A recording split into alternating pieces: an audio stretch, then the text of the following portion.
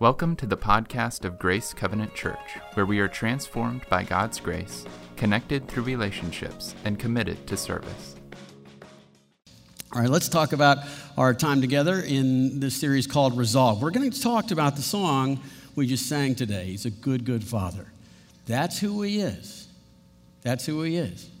And he's perfect in every way, and he's calling us deeper still to love, love, love. That's what we're going to look at today. We're going to explore that he's a good, good Father.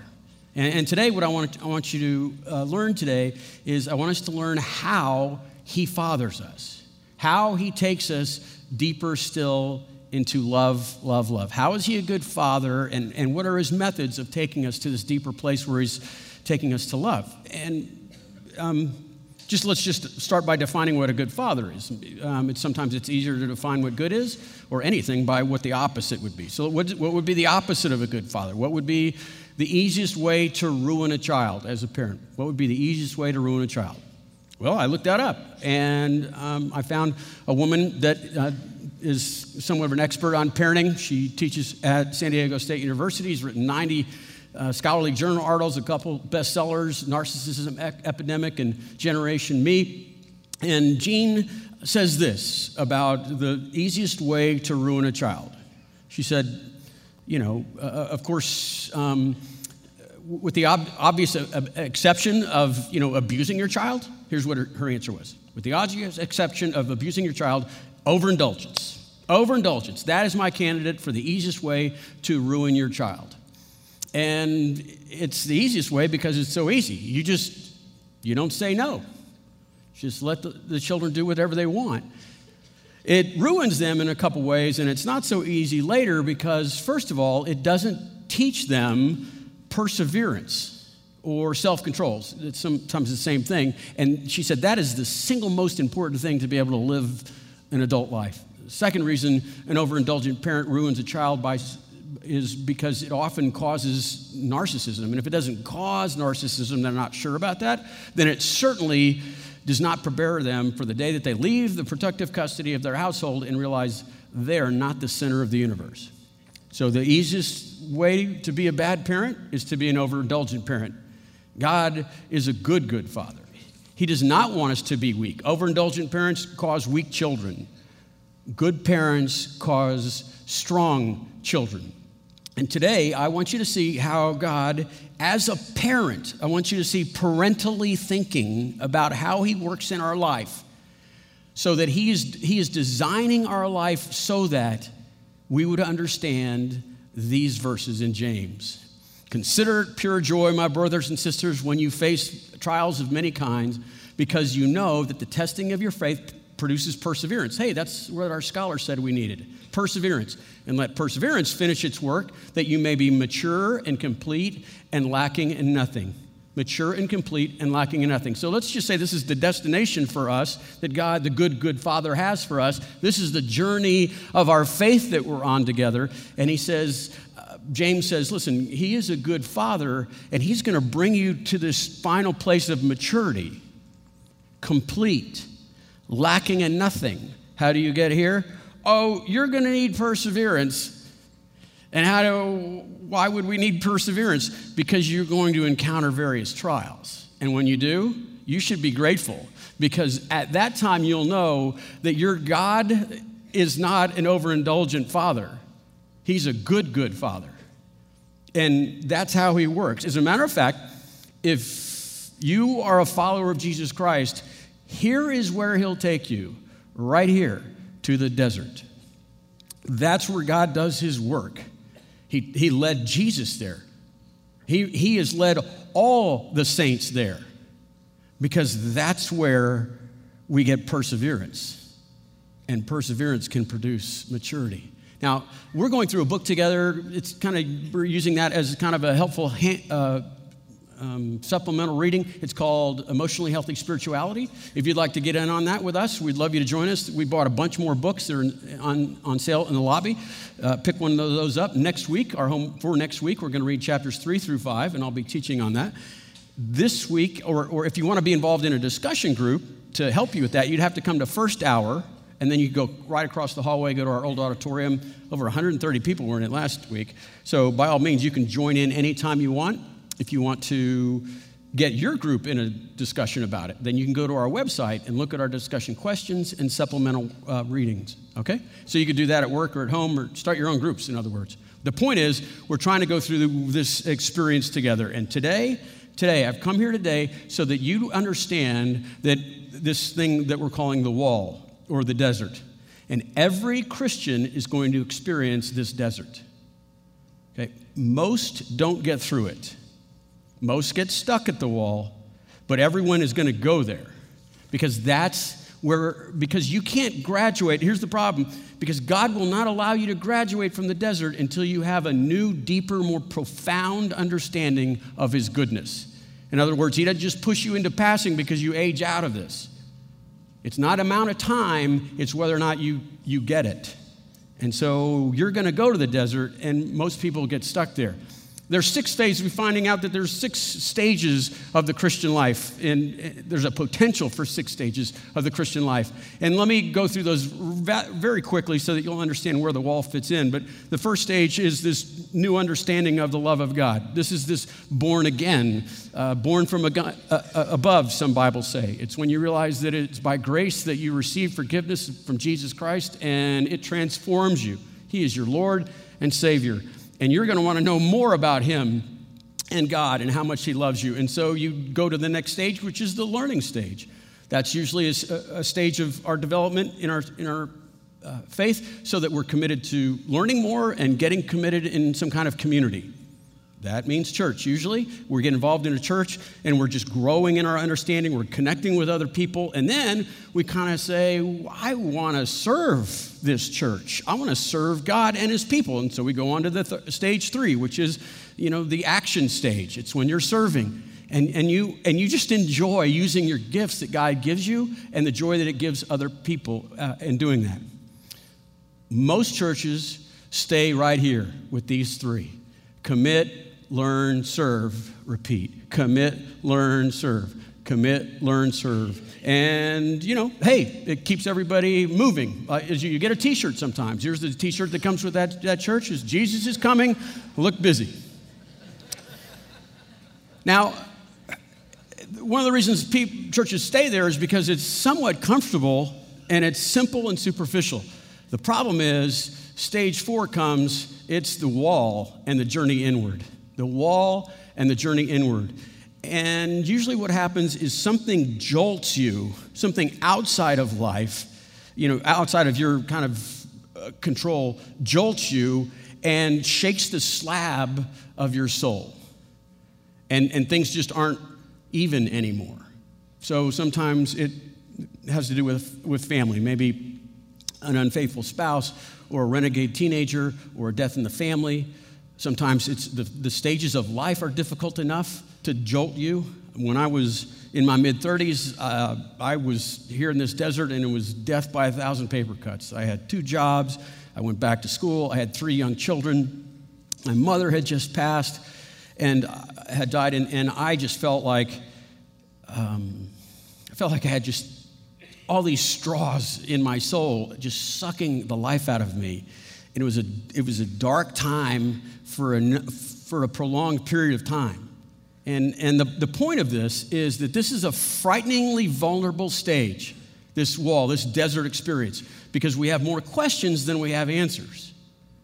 And the 10-year-old faith that I had, my 25-year-old faith, wasn't working at 35. And commit, learn, and serve couldn't help anymore.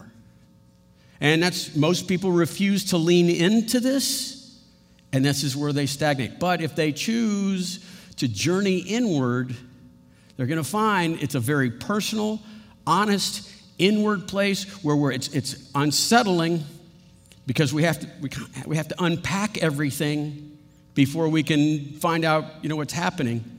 There's a great amount of love on the other side of that. But what we want to look at today, is the reason I came here today, is at this wall in this desert, that's where God parents you. That's where he's going to show himself to be a good, good father. And I've come here to say that if you if you haven't been to the wall, you will be there. You're going there. If you haven't been in the desert, you're going to go there. And the other reason I've come today is to help you not stay for too long. You can move on. You can move through it if you understand the purpose of it. Now today there's different kinds of walls, and today's wall, listen carefully, today's wall is sifting, not discipline, right? It's refining, it's not punishment. It's kind of being broadsided, it's not consequences. In other words, this is not a cause-effect relationship to you're doing something wrong and this is the consequence for it. We're going to study that next week. Don't miss that. But today, we're going to talk about a wall where there's nothing technically that you're doing wrong. It's just God working in your life. Okay, let's get back to the stages. After you go through the wall and the journey inward, you get to the fifth stage where you're starting to journey outward. It's a little bit like 3 where you're doing things, but now you're on the other side of this and you're so turned outward towards other people that you enjoy giving without necessarily even needing to be recognized. And there's an inner tranquility in your soul that just causes a stability, an aura of stability around you. You're just not rattled anymore. And then the sixth and final stage is this transformed into love. Transformed into love is what James was talking about: mature, complete, lacking in nothing. This is the destination God has for us. This is his ambition for us over here. And the last thing you need to know about this journey is, unfortunately, it's not necessarily a road. It's more of a set of circles, a set of cycles. And you're going to learn new lessons each time, something that needs to be refined out, or you might have to learn an old lesson, but in a deeper way. Might be something that's part of your bent. We'll talk about that next week, and it needs to be realigned, and then again, and then again. The point is, the desert, this place right here, this wall, it's a place of refining, rebuilding. It's a crucible. It's a difficult thing. But on the other side of it, it's beautiful. It's glorious. Now, what I want to do today is I wanted to illustrate how God parents in this way to make us mature and complete, and requiring us to have perseverance. You can pick almost any saint and see how these 6 stages work in their life, especially the desert experience. Now, I chose David this time because many of you are familiar with this David character, and so at least we have some inertia. And I wanted you to see maybe some passages that you're not so familiar with, because the passages we're going to look at today are the stories about David hitting a series of walls, and how God in this context is purposely taking away every kind of stability that David has for himself. Things that are good, but they can't make it through the desert. Okay? The story of David, you know that. The story pretty much starts out as David just being a little shepherd boy. He's in many respects so insignificant that his father even forgets him when the religious leader of the time, his name is Samuel, comes to anoint one of his sons to be the next king. The current king is a man named King Saul, but he's not doing his job, and so there'll be a new king, and Samuel comes to the house of David, David's father's house, and David walks in, the last one to get there finally, and Samuel says, he's the one. God just told me he's the next king, and pours oil on his head and says, you're the one. He goes back to shepherding, living with the smelly sheep. The next story you hear about David is the one you're probably most familiar with. He is delivering cheese to his brothers on the front lines against the Philistine, and there's this giant there, Goliath from Gath. And Goliath is there, and he's talking trash about the only true God in the world, the God of Israel. And while all of the Israeli army cannot muster the courage to deal with him, David picks up 5 smooth stones. Well, you know the rest of the story. That's the story of David. And he, after that, soon gets promoted to what we would probably be an officer, like a colonel in the army of King Saul. And if you can just imagine that because of his leadership skills plus God's blessing, he becomes a national hero. He is famous, so much so that the #1 song on the radio goes like this: Saul has killed his thousands, and David has killed his tens of thousands. And everyone's singing it. That song drives King Saul literally insane with jealousy.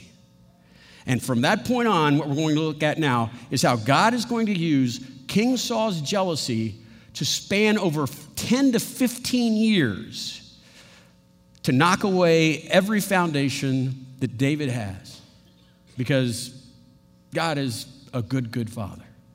He's a good, good father. So let's just kind of survey. I want you to see how in 3 short chapters, the way this writer writes it, he's just going to go one after another so that you see all of this is happening on purpose and in sequence. The first thing David loses, is his status. In chapter 19, David, as I said, had a place of high office, and he even kind of hung out at the palace a lot. And it says in chapter 19 that he went and attacked his enemies, and they pounced on them in such a severe way that they all fled from him. And then David went back to the palace and was playing his guitar for King Saul. And the insanity welled up and exploded inside of Saul. And Saul grabbed his spear and threw it at David as to kill him. And now David has to flee that status. He goes from national hero to accused traitor and outlaw. You ever lost your reputation? Not because you maybe deserved it, but because someone accused you of something you didn't do. He's lost that. He did nothing wrong. But this is happening because he is losing his status, because God is a good, good father. Next verse, literally the next verse, he runs from that situation to his own house where he's met by his wife, Michal. And Michal is his wife, but she's also Saul's daughter. And he runs upstairs to her and tells her the story, and she says, I know my father. And if you spend the night here tonight, if you don't flee tonight, he will kill you in the morning. And so David is lowered out the back window and escapes, and he loses his dependence from his wife. I don't know how long it will be. No one does. It could be years or even decades before he will ever see her again. Not because he did anything wrong, but because God wants to take away this stability that comes with his wife. He's a good, good father. That's who he is. Next verse. He runs from his house and his wife to his mentor, Samuel. He will lose his mentor. And in this case, right, we say the wall or the desert is the place where dreams go to die. So he goes to Samuel, the person that has been someone he's looked up to for maybe his entire adult life. And maybe you could resuscitate this dream. Maybe you could remind me that God has plans for me other than being killed by Saul. And while that's happening, King Saul finds out about it and sends 3 detachment of military to go and kill David. So David has to run from Samuel. He will never see Samuel alive again. When Samuel dies, David can't even attend his funeral. And this pillar of stability has been knocked down because he's a good, good father. That's who he is. And he's perfect in all that he does. He's perfect in every way. Finally, the next verse is the next chapter. All of chapter 20, David loses his friend. Now, I think the author wants us to realize that this is his most precious possession. This is the most important thing for his stability, because he spends the entire chapter 20 on how David and his best friend Jonathan, the son of King Saul, have to say goodbye to one another. In the Bible, friendship is literally defined by this relationship between Jonathan and David. They are combat brothers. Some of you know what that means. They served in the military together. They fell in love because of their mutual respect and courage that they have. And Jonathan is King Saul's son, and he realizes his dad cannot be stopped. And so he tells David that they're going to have to split up. And again, it's a whole chapter of a tender-hearted departure where David and Jonathan hug and kiss and weep, and their relationship is so unique. It's so deep, it says, there is nothing like this. It's beyond anything a man could have for a woman. And Jonathan says, David, you have to leave. You have to run. Go. And he will never see Jonathan again. The Lord gives and the Lord takes away. He's a good, good father. That's who he is. That's who he is. And he's perfect in all of his ways. And he's calling David deeper still. Next story.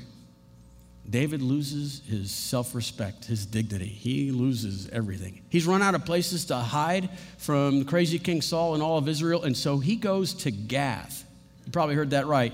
Goliath of Gath, the fortified city where Goliath grew up and his family lives.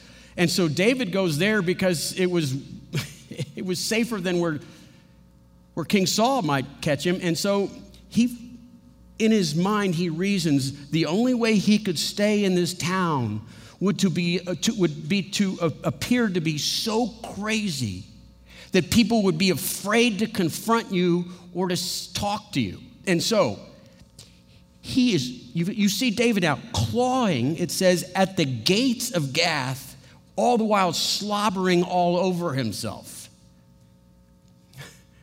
Why? What has happened to this man? The point is, what did he do wrong? All he did was defended the name of God and took the head of this cocky giant. He did what none of the other soldiers would do. And from pretty much that point on, doing God's will has got him now here. I mean, what happened to the David that is the hero in our hearts, right? The one we talk about across the parking lot in the children's ministry. Do you think they have a cartoon VeggieTales where David is like a rabid dog, scratching and foaming at the mouth? How did this happen? The answer is this, that God is pulverizing him. He's being unmade. He's being torn apart and then put back together, and not all the parts are being used. Because he's a good, good father. That's who he is. And he's perfect in all of his ways. And he's calling deeper still to love. Right? Love. Mature, complete, lacking in nothing. That's the desert. The many walls of David. One more story. The only way David was able to get underneath the shadow of this crazy King Saul was that Saul was killed. He was killed in combat when he was fighting, I think, the Philistines, and his son Jonathan, David's best friend, they died next to each other. And listen, they asked David to do the funeral of King Saul. David gets to have the last words on the crazy King Saul who stole 10, 15, maybe 20 years of his life. And so David now gets to get the microphone and say, yeah, okay, I got a few things to say about this man. And I'm going to tell you the other side of some of those stories and accusations of what I've been accused of. And here's what he says at the funeral. Saul and Jonathan, in life they were loved and gracious, and in death they were not parted. They were swifter than eagles, and they were stronger than lions. O daughters of Israel, weep for Saul, who clothed you with scarlet and finery, who adorned your garments with ornaments of gold. How the mighty have fallen in battle. Weep, Israel. We lost a hero today.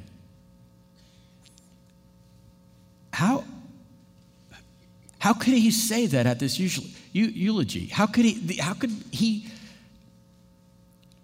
say these things? Because he's not less than the David we knew as a shepherd boy. He's more. He's not vengeful. He's not bitter. And why is that?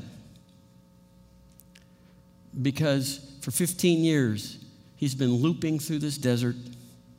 15 years he's been plowing his way through various walls because he chose to lean into this and trust in the goodness of the Father. This passage has annoyed me and perplexed me for so long that he would say these beautiful things about Saul, his enemy, that when I was in a class several years, actually about 5 years ago, with maybe the renowned Old Testament scholar, Bruce K. Walke, and it was a survey of the Old Testament, and so we were going through the Old Testament pretty quickly. It's a lot of years, if nothing else. But when we got to 2 Samuel chapter 1, I raised my hand and said, could we just stop for a second? Because there's 2 or 3 verses that I don't understand at all. Why did David praise Saul at this eulogy? And Dr. Walke, foremost authority of the Old Testament, said, because he loved Saul. Okay, that's not the right answer, so I said, okay. Why did he love Saul? And Dr. Walke said, because David was a man after God's own heart.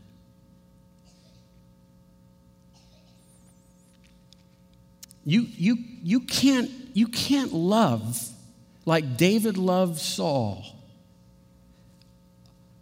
on commit, learn, serve, repeat.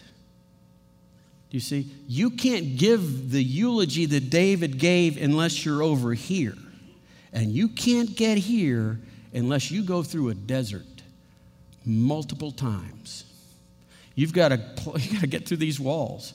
David had no offense to what was done to him because there was not enough David left to offend.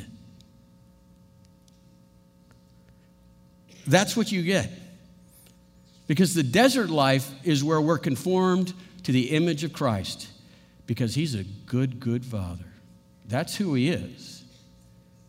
He's perfect in every way. And he's calling us to go deeper still. Just deeper still into love, love, love.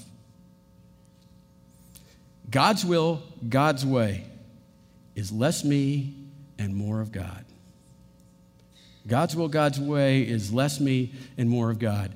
The desert, the wall, that's where he parents us in a way so that we will care less about more and more about less. We care less about more and more about less. When you're on that side of the wall, you care about way too many things. And when you go to the desert, you've got to care less about more things. You've got to care... You can't care about the things like when you were living in this lush garden over here. When you're in the desert, you don't care about things like your ego or your rights or justice. You don't care about those things. You care more about a few things. You care more about less. You care more about a few. When you're in the desert, you care about 2 things. You care about water. You care about shade. That's it. It's all you have time for. It's all you can afford to care for, water and shade. When you're on this side of the desert in your spiritual life, you care and love God and others. Somehow your precious little ego got dried up and dehydrated and kind of blew away with the wind. The desert is the place, the wall is the place where you become you. Not the you that maybe you dream about, but the you God dreams about. Mature and complete and lacking in nothing. This is where he conforms you to the image of God, the wall. Everyone goes to the desert.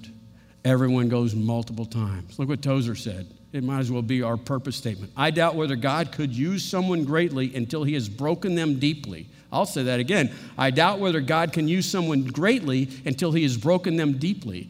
And Tozer did this just because he's observational, right? Because you look at the life of Abraham and Moses and Nehemiah and Joseph, Jesus himself, Paul, Martin Luther, C.S. Lewis, G.K. Chesterton. Who's your saint? Who's your hero? Study their life. And you're going to read about, you're going to understand is they spent a lot of times in the desert.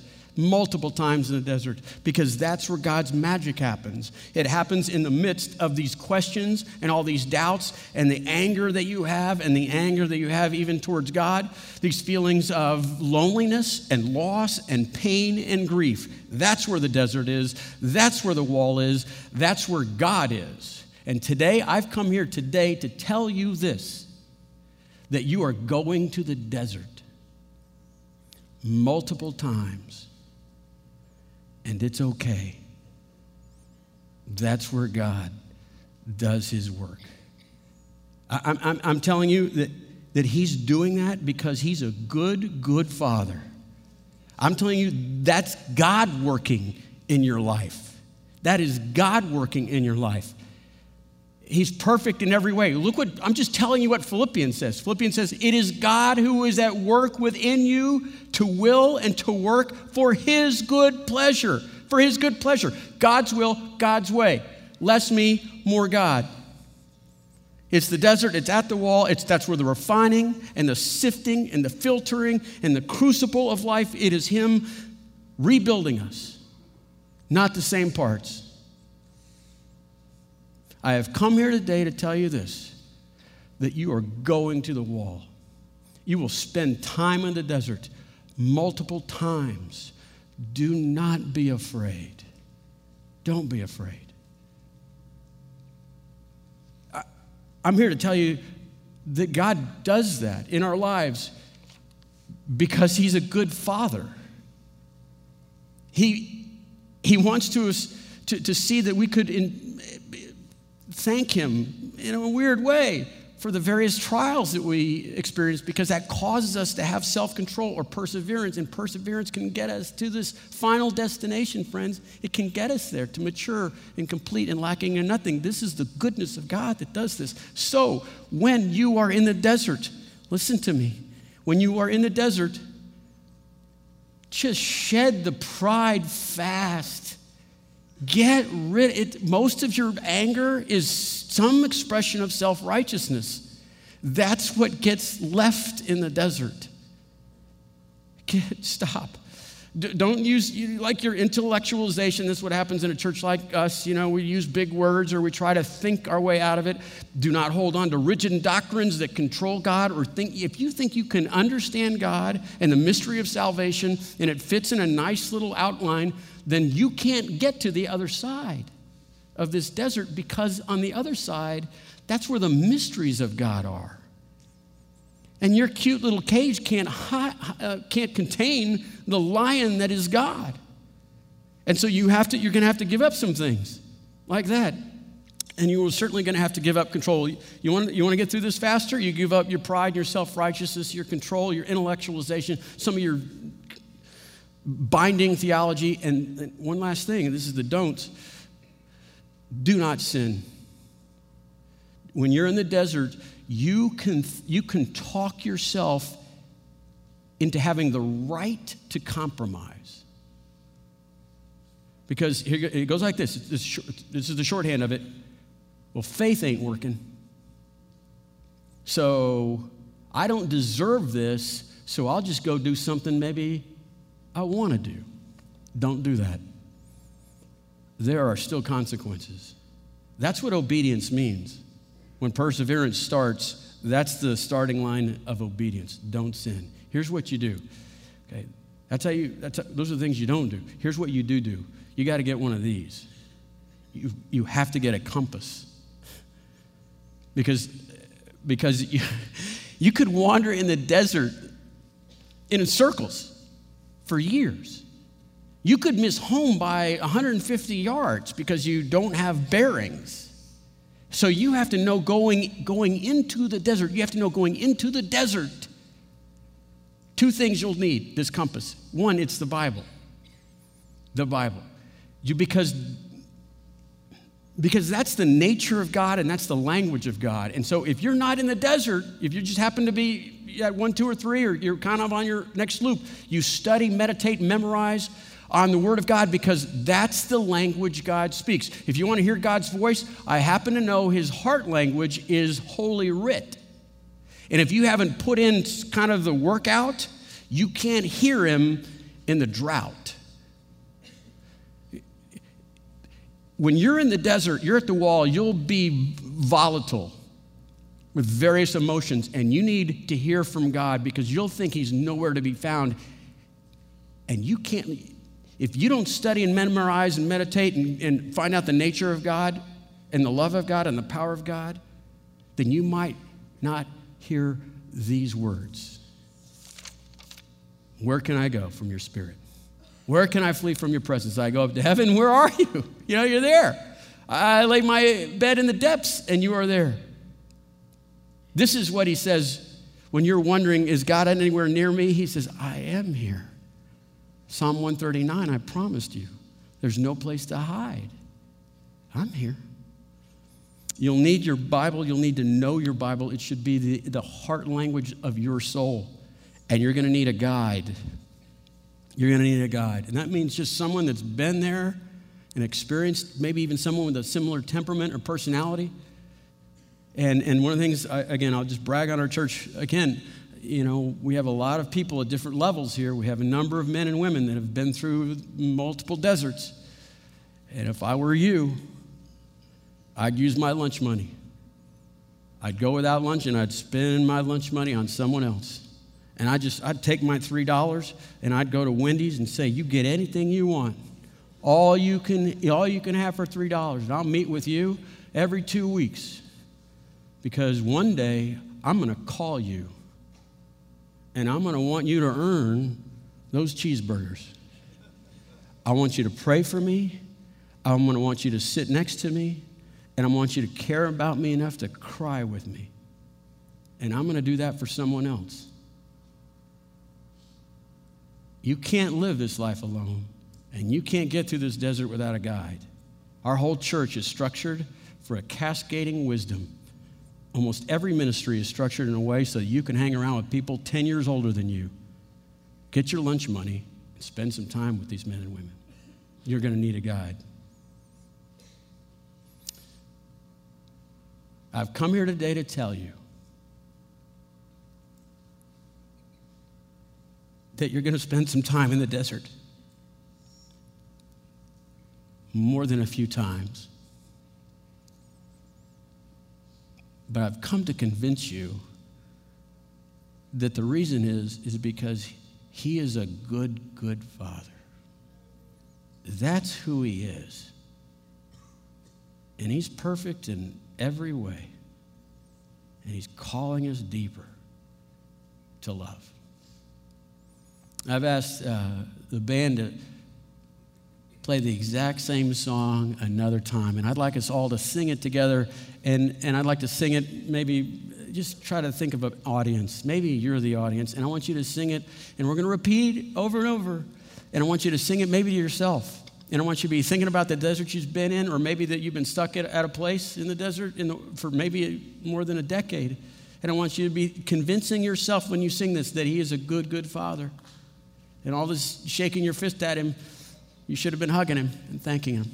Some of you, maybe you should sing it for a friend or a lover, right? Wouldn't you just sing the song like you're trying to convince your husband or your wife or your child that he's a good, good father? Just sing the song, sing the lyrics that way.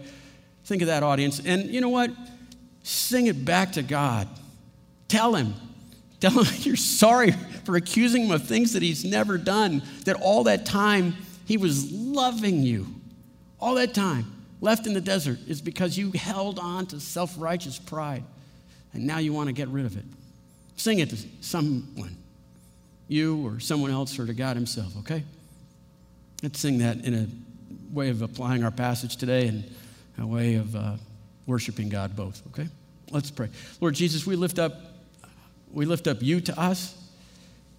I ask that you would bring back to our minds and memories some of the various trials that we've had to endure, and maybe we thought you were being evil or you were being absent, and now we come to realize that it was these trials that caused us to gain in perseverance so that we wouldn't be weak, that you are not an overindulgent father. And I'm sorry, God, that that's what I want in you, is to be a spoiled child.